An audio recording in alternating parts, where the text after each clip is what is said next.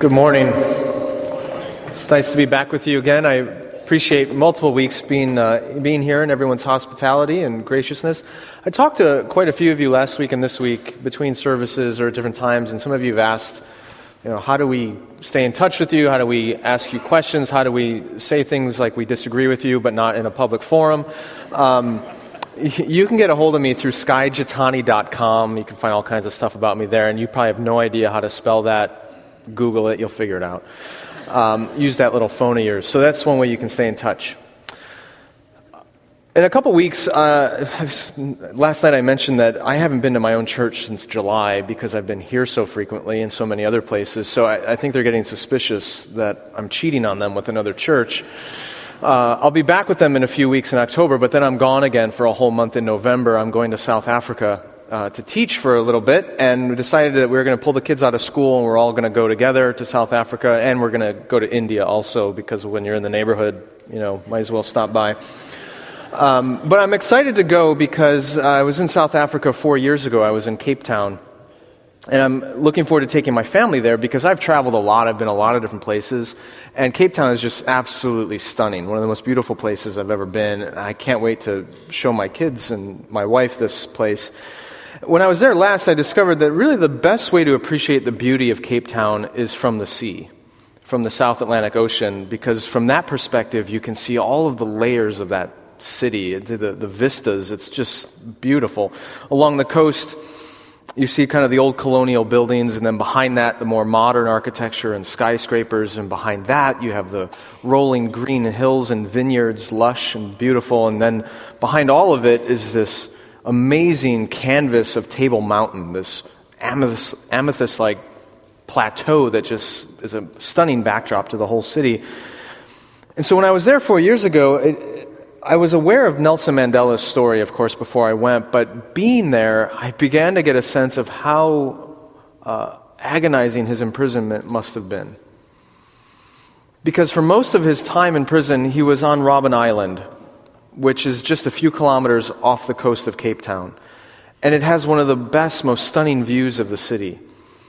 And so, despite the horrible conditions in which he lived there and working in a rock quarry every day in horrible heat and dust, and despite occupying a little tiny prison cell, barely big enough for him to lie down in, what struck me was his view, that he could see the beauty of Cape Town, his home, but he couldn't actually touch it. He couldn't reach it. And for that reason, Robben Island has a unique kind of torture that few other prisons have, maybe Alcatraz or Devil's Island, but the ability to see freedom but not actually engage it, not access it.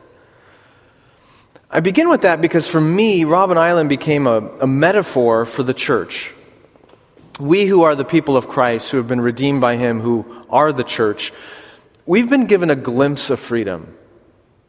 In the pages of Scripture and the example of Christ and the early church, we have this foretaste of the world that is to come, a world that is perfect and beautiful, full of order and abundance and free of disease and death and sin and evil and all those things, but yet we occupy a world that seems to have none of that. A place that is still broken and cursed and full of sin and evil and injustice.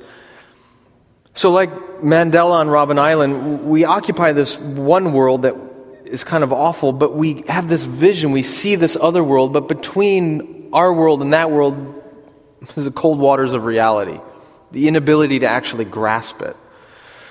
So the question then we have as a church is, what posture will we take toward the world we currently occupy?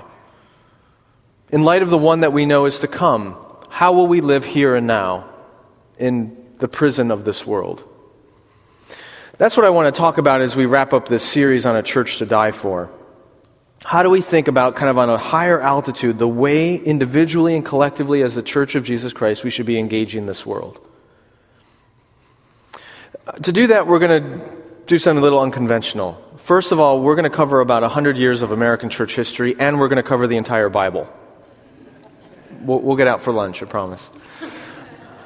So, as I've thought about this question over the years, and as I travel and speak, I've come to realize that most churches tend to fall into one of two paradigms of how they think about or how they actually posture themselves toward the world. So we're going to look at those two paradigms, which both come from the Old Testament, and then I want to turn and talk about the paradigm that Jesus gives us in the New Testament, a different way of thinking about how to occupy this world in light of the one to come.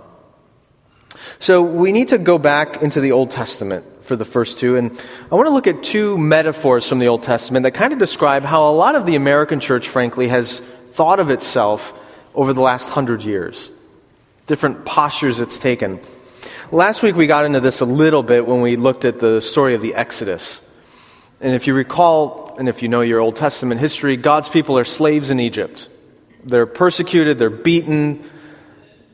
They eventually are called out from that land. God delivers them through Moses, and they are brought out into the wilderness. And repeatedly in the Exodus story, God tells his people to be separate, to be distinct, to be different. You're not going to be like the Egyptians. You're not going to go back into that pagan land. You're not going to be like the other nations around you. You are to be distinct, separate, physically, morally, culturally.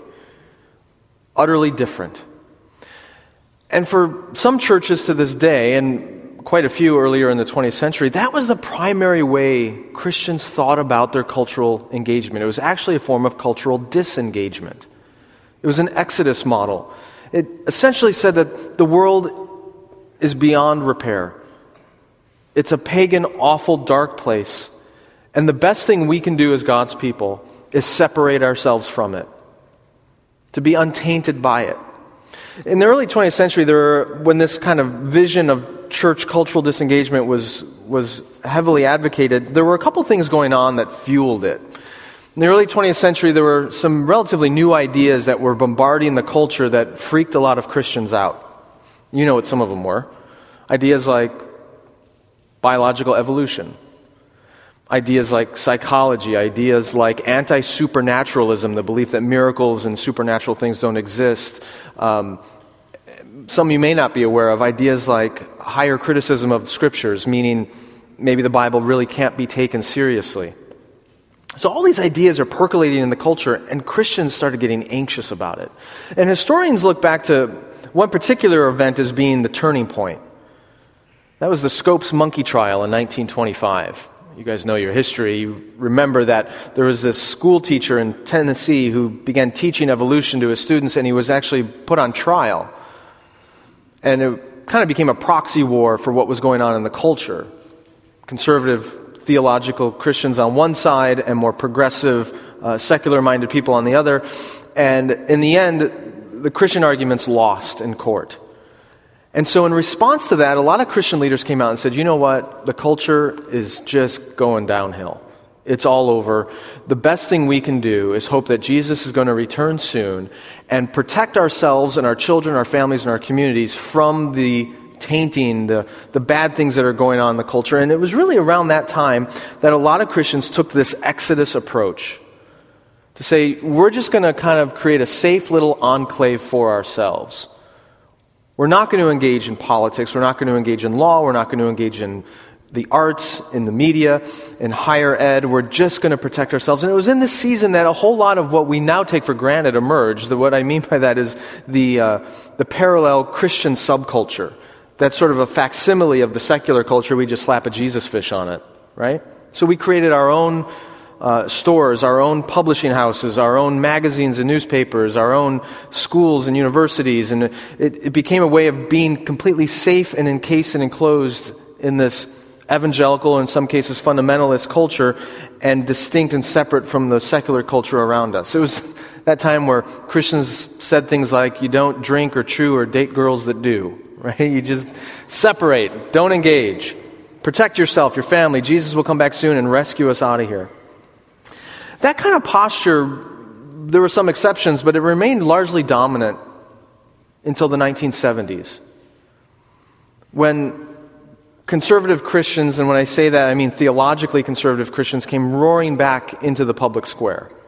1976, Newsweek magazine actually on a cover story declared it the year of the evangelicals, because it seemed like these very engaged, culturally minded Christians had come out of nowhere to re-engage in politics, business, the arts, the culture.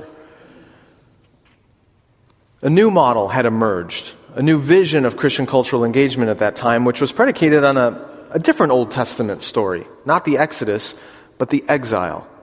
So going back to the Old Testament again, if you know your history, some centuries after the Exodus, God's people found themselves once again living in a pagan land. In this case, it was Babylon. God's people had been unfaithful to him, and he kept warning them over and over and over again, and finally he allowed the Babylonian army to sweep into Israel and destroy it. They destroyed Jerusalem, they destroyed the temple, and they took the Israelites away as exiles into Babylon. So here they are again, not unlike Egypt. They weren't slaves this time, but they were exiles, surrounded by a pagan culture, and the big question became, how do we live? Outside our land, outside our temple, outside our traditions. And through the prophet Jeremiah, God gave his people a very practical command, an instruction. It's a verse that gets thrown around a lot these days, Jeremiah 29:7. The Lord says to his people, "Seek the welfare of the city where I have sent you into exile. For in its welfare you will find your welfare." In other words, you're stuck here. Make lemonade out of lemons. Make the best of it that you can, because if it goes well for Babylon, it'll go well for you. And this became a lot of the way Christians began to think, maybe not explicitly, but implicitly, since the 1970s about cultural engagement. The church should engage the culture, because if we can make it go well for the culture around us, it'll go well for us. There are a couple of key things that happened that brought Christians back into the public square at that time, and some of them you're probably well aware of. The Supreme Court rules to legalize abortion in Roe v. Wade. The LGBT community comes out of the proverbial closet to engage the culture. Harvey Milk becomes the first openly gay public official in the country. And these things were symbolic, but they were important. Because what it signaled to Christians was that the cultural and sexual revolution of the 1960s was not just a phase, it wasn't just a fad, that those changes were now being codified into our laws and into our culture. And frankly, a lot of Christians flipped out about it.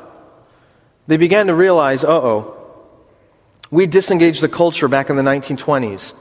We disengaged from Ivy League schools. We disengaged from politics, from Washington, from Hollywood, from the arts. And Jesus hasn't come back yet.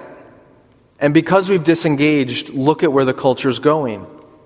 A lot of them felt like the United States had slipped off its Judeo-Christian moorings and was heading in a bad direction. And so a lot of Christians decide we need to re-engage. We're exiles here. We don't like it here. We don't want to be here, but this is where we are, and we better make the most of it. And if we re-engage, then maybe we can protect ourselves from some of these changes. And so the model of exile became the dominant view. But here's what I want you to understand. There was a dramatic shift in the 1970s, 1980s from an Exodus disengagement to an exile engagement approach. It was a difference in tactic, but it wasn't ultimately a difference in vision.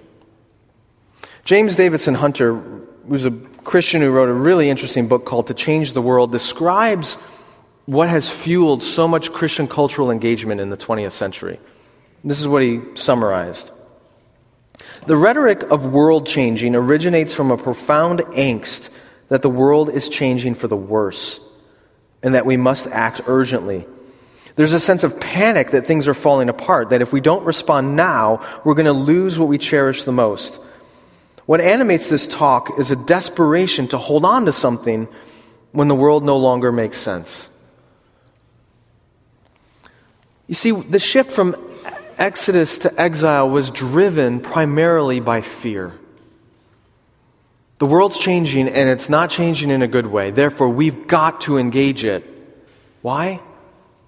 To protect ourselves, to protect our churches, to protect our institutions and our families and our values and our way of life.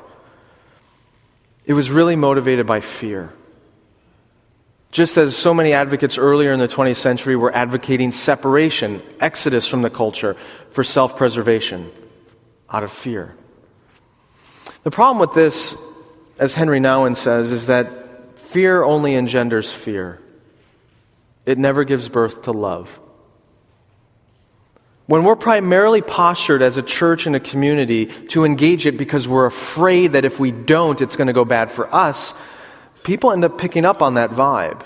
They recognize that these Christians, they're not really primarily interested in helping us or serving us or loving us or the common good. What they're interested in is protecting themselves and their way of life and their institutions.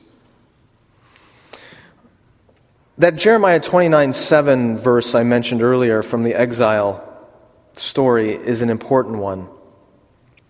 And we have to look at it more carefully. As I said, it's become a very popular verse, and I see it everywhere. I joke that I fully expected an NFL game to see somebody holding up Jeremiah 29:7 at some point, because it's becoming like a mantra for this younger generation of Christians. But I think the verse is problematic. Remember, it says, "Seek the welfare of the city where I've sent you into exile, for in its welfare you will find your welfare." What's the motivation for engaging and seeking the welfare of the city? Ultimately, God has given this command to His Old Testament people because He wants them to be preserved as a people for the eventual coming of the Messiah. But they're called to engage and seek the welfare of Babylon, not because they love the Babylonians, not because they're called to serve the Babylonians, but to protect themselves. If it goes well for Babylon, it's going to go well for you. And as I see this verse brought up over and over and over again in Christian circles about, well, we need to engage our communities, and we need to engage our culture, and we need to engage this, engage that, but it's ultimately out of self-interest, I'm going, wait a minute. That may have been appropriate in the Old Testament for God's people at that time. It certainly was, but aren't we called to some higher motivation than self-interest? This is a sub-Christian motivation for cultural engagement at best. And I would argue a non-Christian motivation for cultural engagement at worst. Unfortunately, there are a lot of voices that are calling us in that direction. A lot of people who speak claiming the name of Christ, claiming the identity as Christian, who are trying to motivate us to engage our world out of fear. They tell us who to be afraid of, who the enemy is, what the fight is, and who has to be defeated in order for us to succeed. And if someone is claiming the name of Christ and leading you out of fear, the Spirit of Christ is not present. Because we have not been given a spirit of fear, but a spirit of freedom and power. And where the fears of God's people are stoked over time, the loving glow of Christian love cannot long endure. And unfortunately, for decades, that has been the perception of the church, that we are a fearful people, driven out of self-preservation to engage the culture to make sure it goes the way we want it to go for our sake. And that has yielded bitter, rotten fruit. Since the 1970s, the Gallup organization has been polling Americans on a bazillion different issues, but one of them has been their perception of the church. In 1977, their polling showed that 66% of Americans said that they had a strong or high confidence in the church. 66%. Their most recent poll found it was only now 44%. And among those under the age of 30, it's far, far lower. Robert Putnam and David Campbell poured over all the research, all the data about perceptions of Christian faith, perceptions of the church, and they're particularly interested in why are so many young adults abandoning the church? The statistics are off the charts on the number of folks raised and grown up in the church who end up leaving it today. And here's what they concluded about why we're seeing this rapid uptick. They said the data points to a rich irony about the emergence of culturally engaged Christianity. Its founders intended to bolster religion's place in the public square, and in a sense they've succeeded, yet at the same time the movement has pushed a growing share of the population to opt out of religion altogether.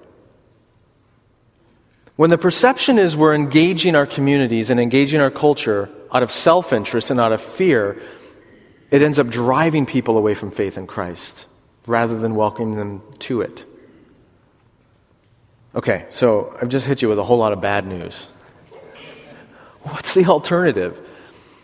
If we're not supposed to adopt an Exodus model of complete disengagement from the culture, and if we're not called to an exile engagement of dominating the culture out of self-interest, then what are we supposed to do? Well, we need to remember, we are not a people of the Old Covenant. We are not a people of Exodus. We are not a people of exile. We are a people of the New Covenant. We are the people of Christ. And He presents to us a completely different model for how to think about our place in this world. Before I get to that, let's go back to Robben Island. When Mandela was there, he coped with the gap between his present circumstances and his vision of Cape Town in an interesting way. He ended up slowly cultivating enough trust with the guards and the warden at the prison that they finally agreed to give him a small patch of the prison yard where he was allowed to cultivate a garden. He started collecting seeds from around the island, sometimes in seagull manure or seeds that had washed up in plants along the rocky coastline, and he began to grow vegetables and flowers and fruit in that little patch of the prison yard. He said that this little garden gave him a sense of hope and of peace, and he said it was a small taste of freedom. It's like Mandela was able to reach across that 7 kilometers of cold water and reach into Cape Town and grab a small piece of the beauty and the order and the abundance of that place and plant it in that arid, horrible environment of the prison at Robben Island and give himself and those around him a little glimpse of freedom. For me, that speaks beautifully of what we have in the New Testament, of what we see in Jesus, and what we get through the Incarnation.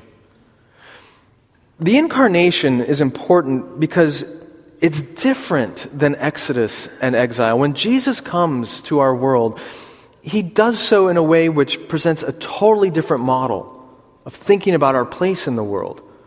A model that's then replicated by the early Christians in the book of Acts and has continued to be replicated by Christians throughout the ages. See, what Jesus shows us is that our primary posture toward this world is not one of separation like Exodus. Neither is it one ultimately of domination like exile. But what we're called to is cultivation.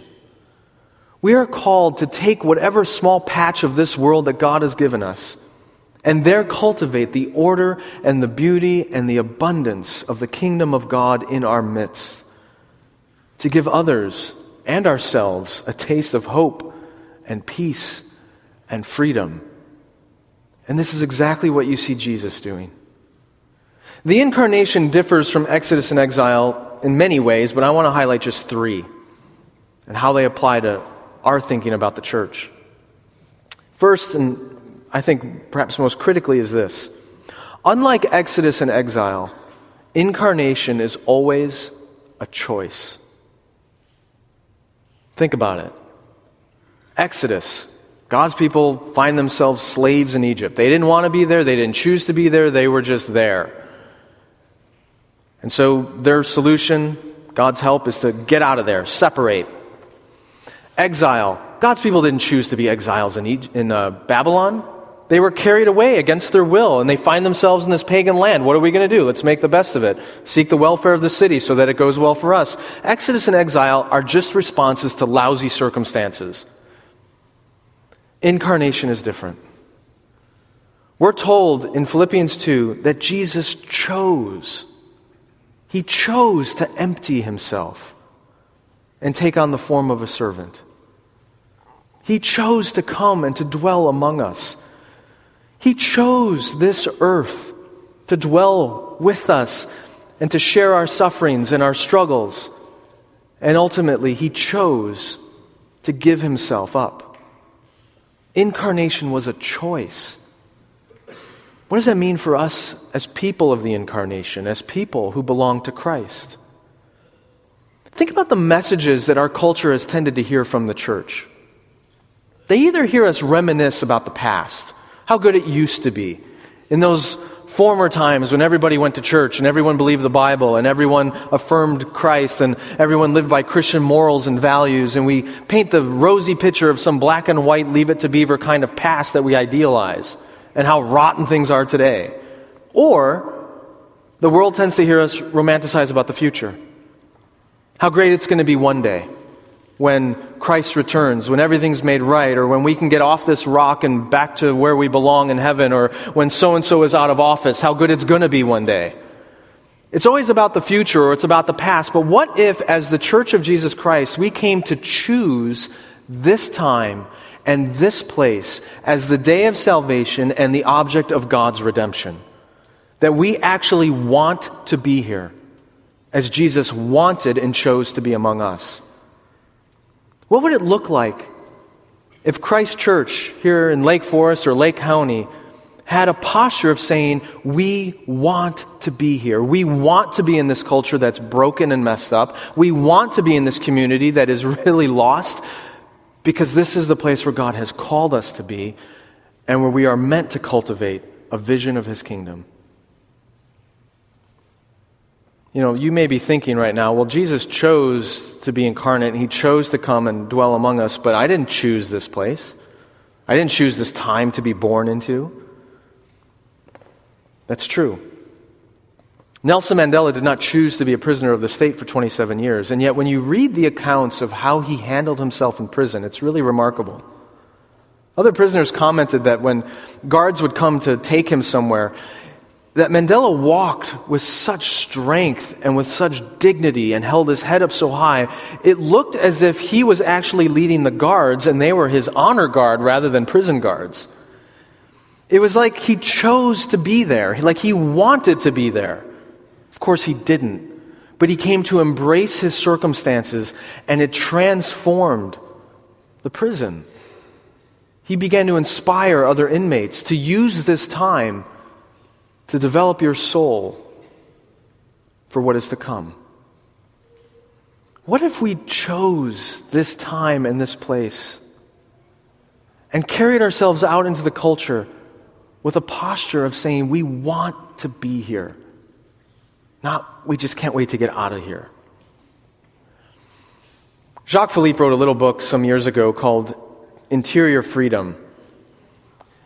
And he talks about how true freedom comes when we learn to choose that which we did not choose. When we choose to embrace the circumstances that we don't want, when we choose them, we find the freedom to overcome them.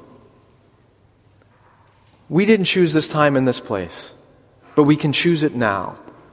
We can embrace the communities where God has us. And only in that posture will we then be able to love the communities where He has called us. So that's the first difference. Incarnation is always a choice. Here's the second. Unlike Exodus and exile, incarnation is always for the sake of others. Exodus was about separating from the Egyptians to preserve our people.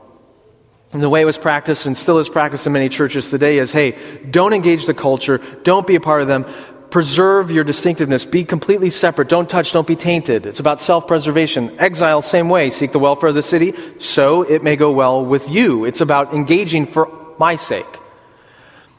But Jesus came and said that the Son of Man has come not to be served, but to serve, and to give His life as a ransom for others. Paul said that to live is Christ and to die is gain. What does that mean? What he means is that as long as I am here, as long as I am living in this world, my mission is the same as Christ's. It is to serve those to whom He has sent me. Incarnation is for the sake of the other, not ourselves.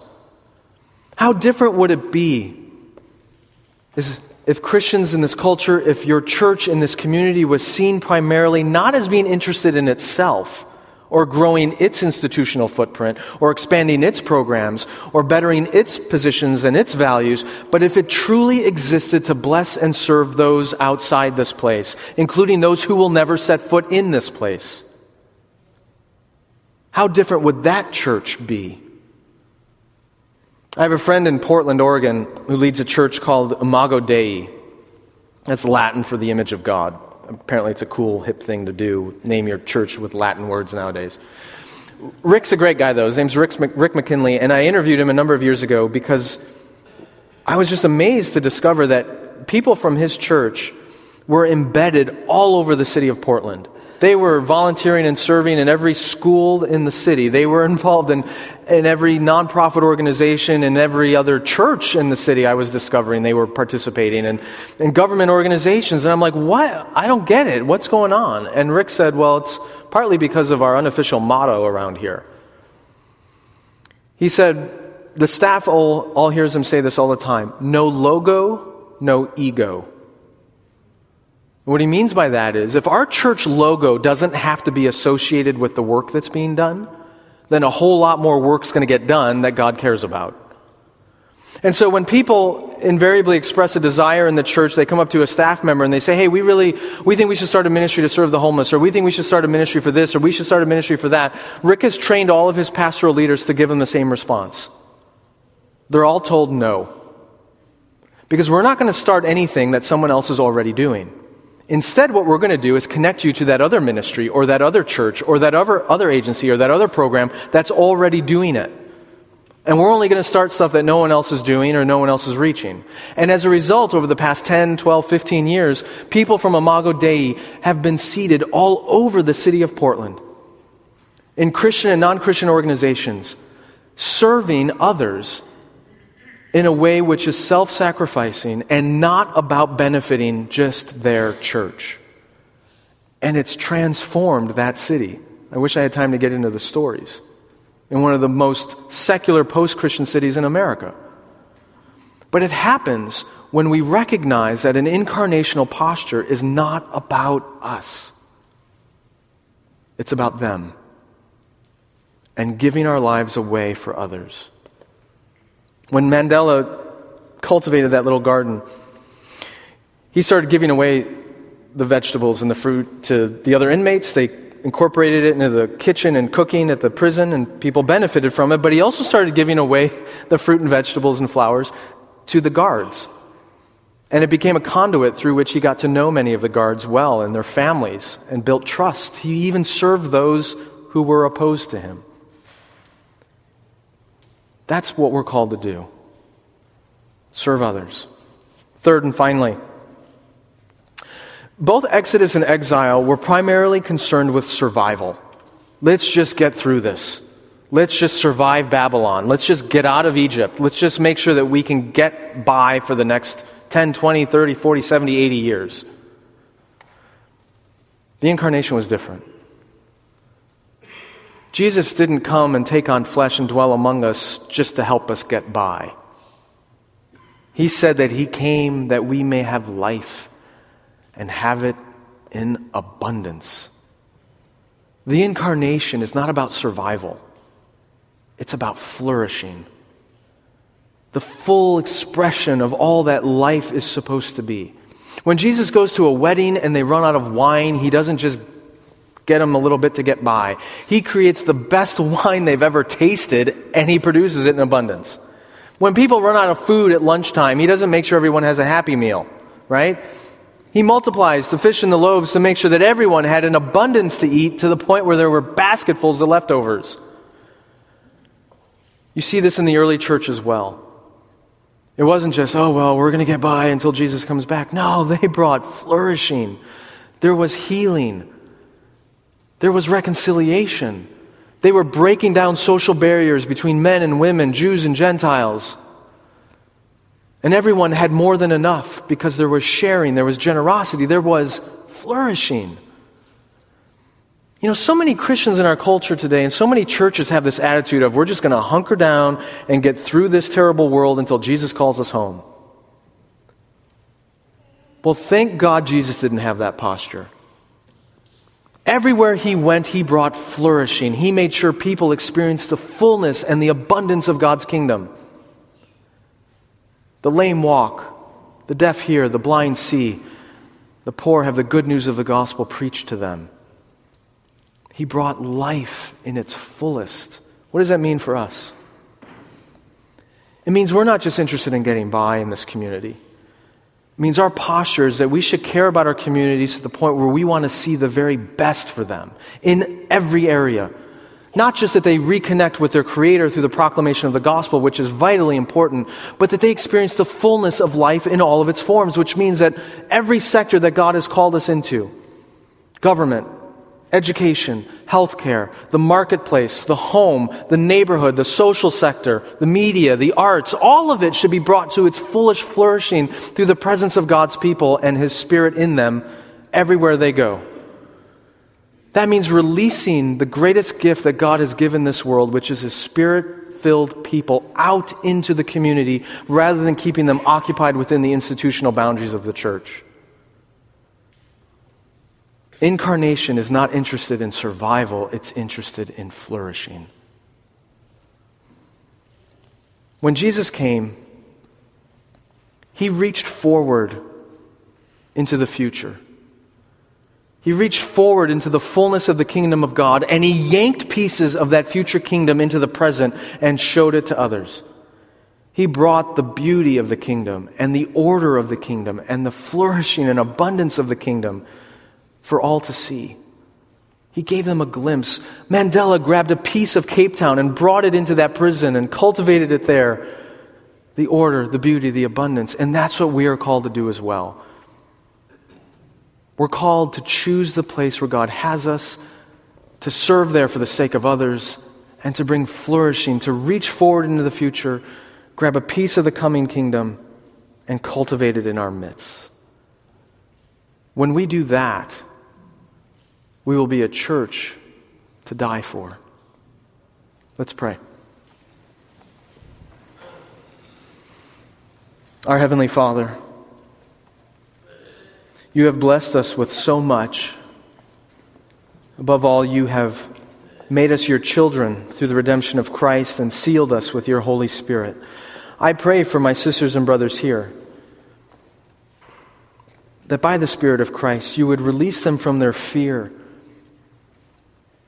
and give them the strength to embrace the place where You have called them, to serve those around them, and unleash their gifts wherever they are during the week, to reveal Your kingdom in all of its forms, so that those around us might see the light of the gospel, that they might find strength in the weariness of this world, that they might be filled with the hope of the world to come, and that they too might become agents of Your kingdom. We ask this in the name of Jesus Christ our Lord, who lives and reigns with You and the Holy Spirit as one God, now and forever. Amen.